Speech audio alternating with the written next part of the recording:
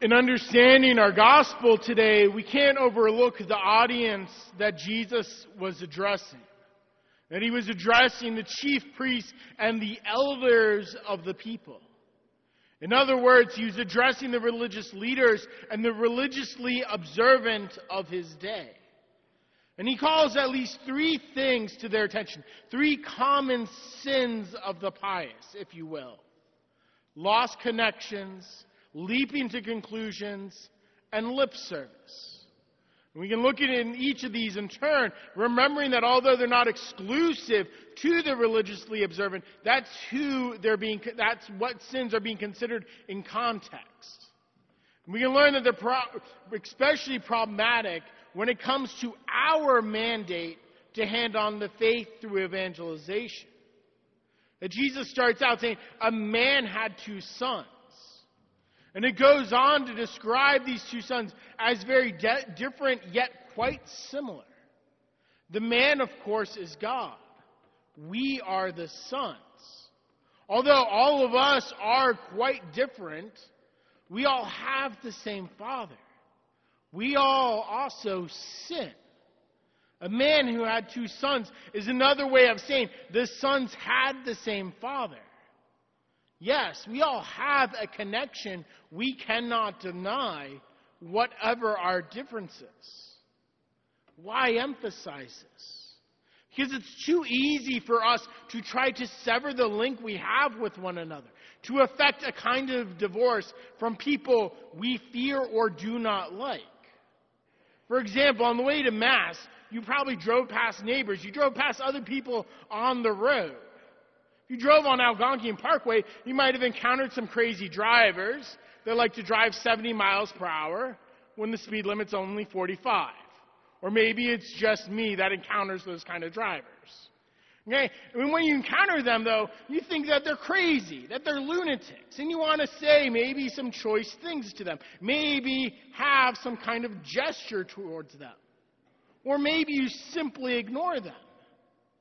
Yet in doing this, we fail to recall that these are our brothers and sisters. So easily we can dismiss them, write them off, separate ourselves from them. But God may have a question for us. Where is your brother? Yes, there are many people whom we try to disown. Perhaps they're of a different social group than us, a different economic class. Perhaps we just don't like them for whatever reason. They have a different personality or something.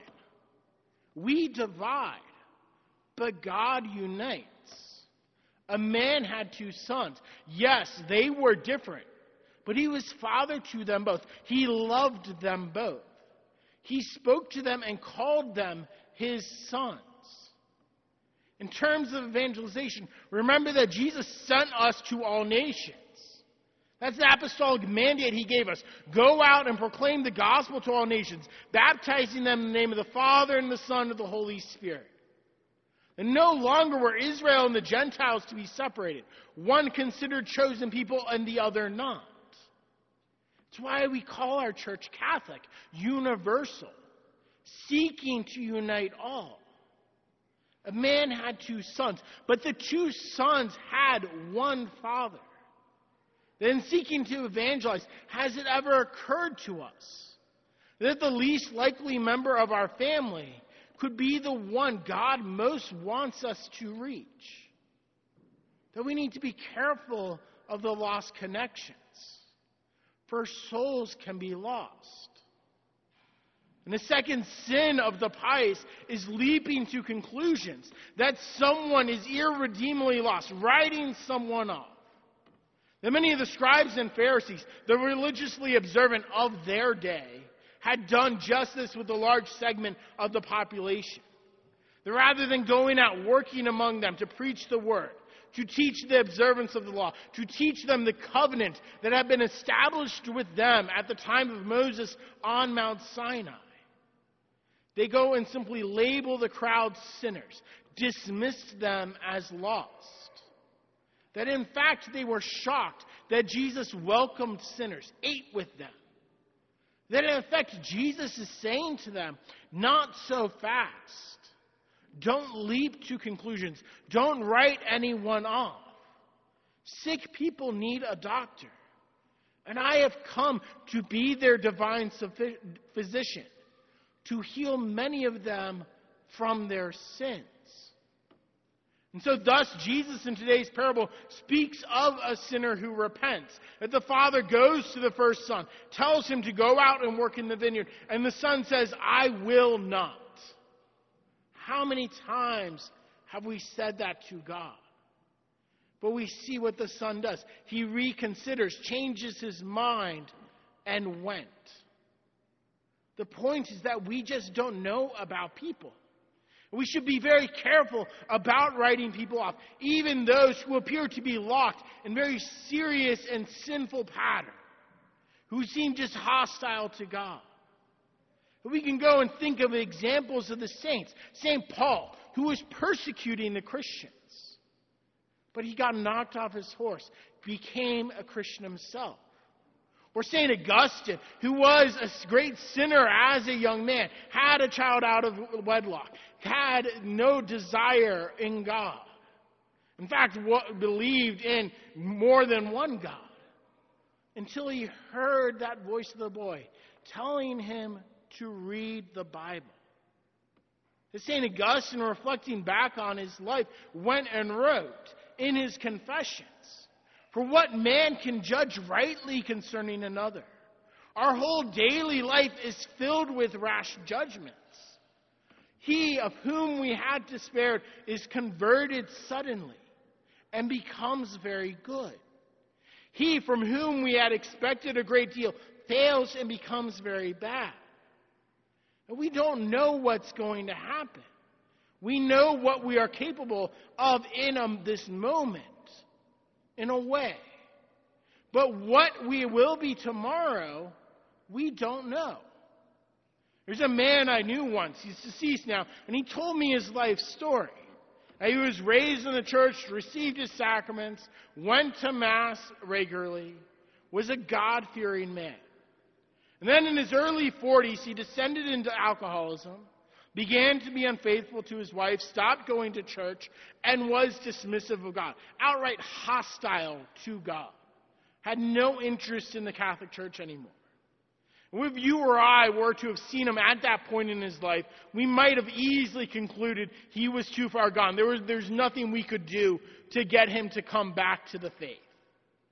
And when he was in his early 60s, something happened. It was like a switch got flipped in his life.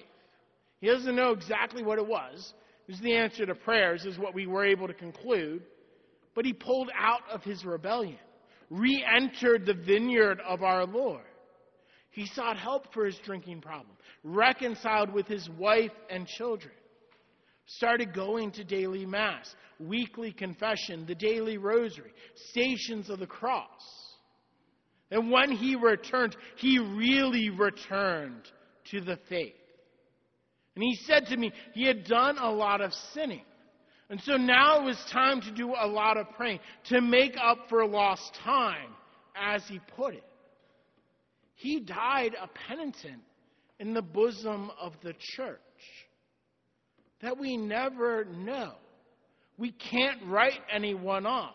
Nothing stabs evangelization in the heart more than the presumption that someone is an unlikely candidate for conversion.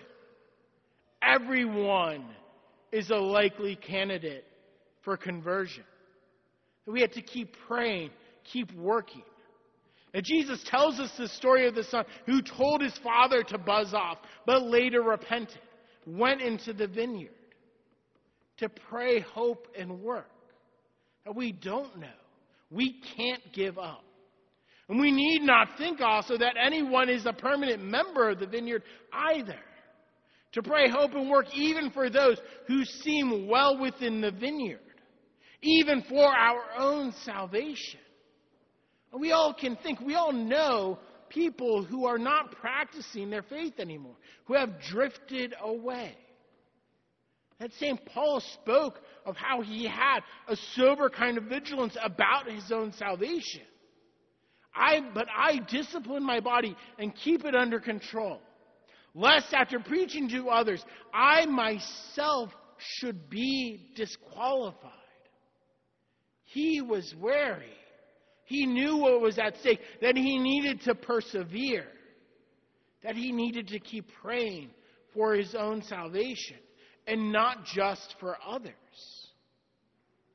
And then our third sin, that of the other son. If the man goes to the other son, gives the same order, and he says, "Yes, sir," but did not go.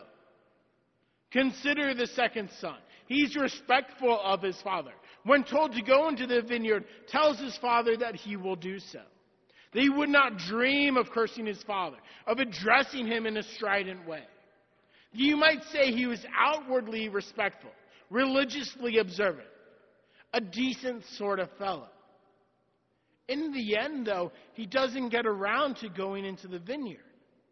And for whatever reason, his obedience to his father was only cursory. His lack of follow-through demonstrates a great danger to the religiously observant, giving God lip service. Yes, we praise God. We sing hymns. We shout our hallelujahs at Easter time. Say amen on our Sundays. But come Monday, will we obey? Will we go to the vineyard of obedience? Will we forgive those who have wronged us? Will we be chaste in compassion? Will we love our spouse and our children? Will we speak in truth, evangelize, and act as God's prophets? The greatest sadness of all is that our very religious observance, a good and commanded thing, that can often blind us, though, to our wider disobedience.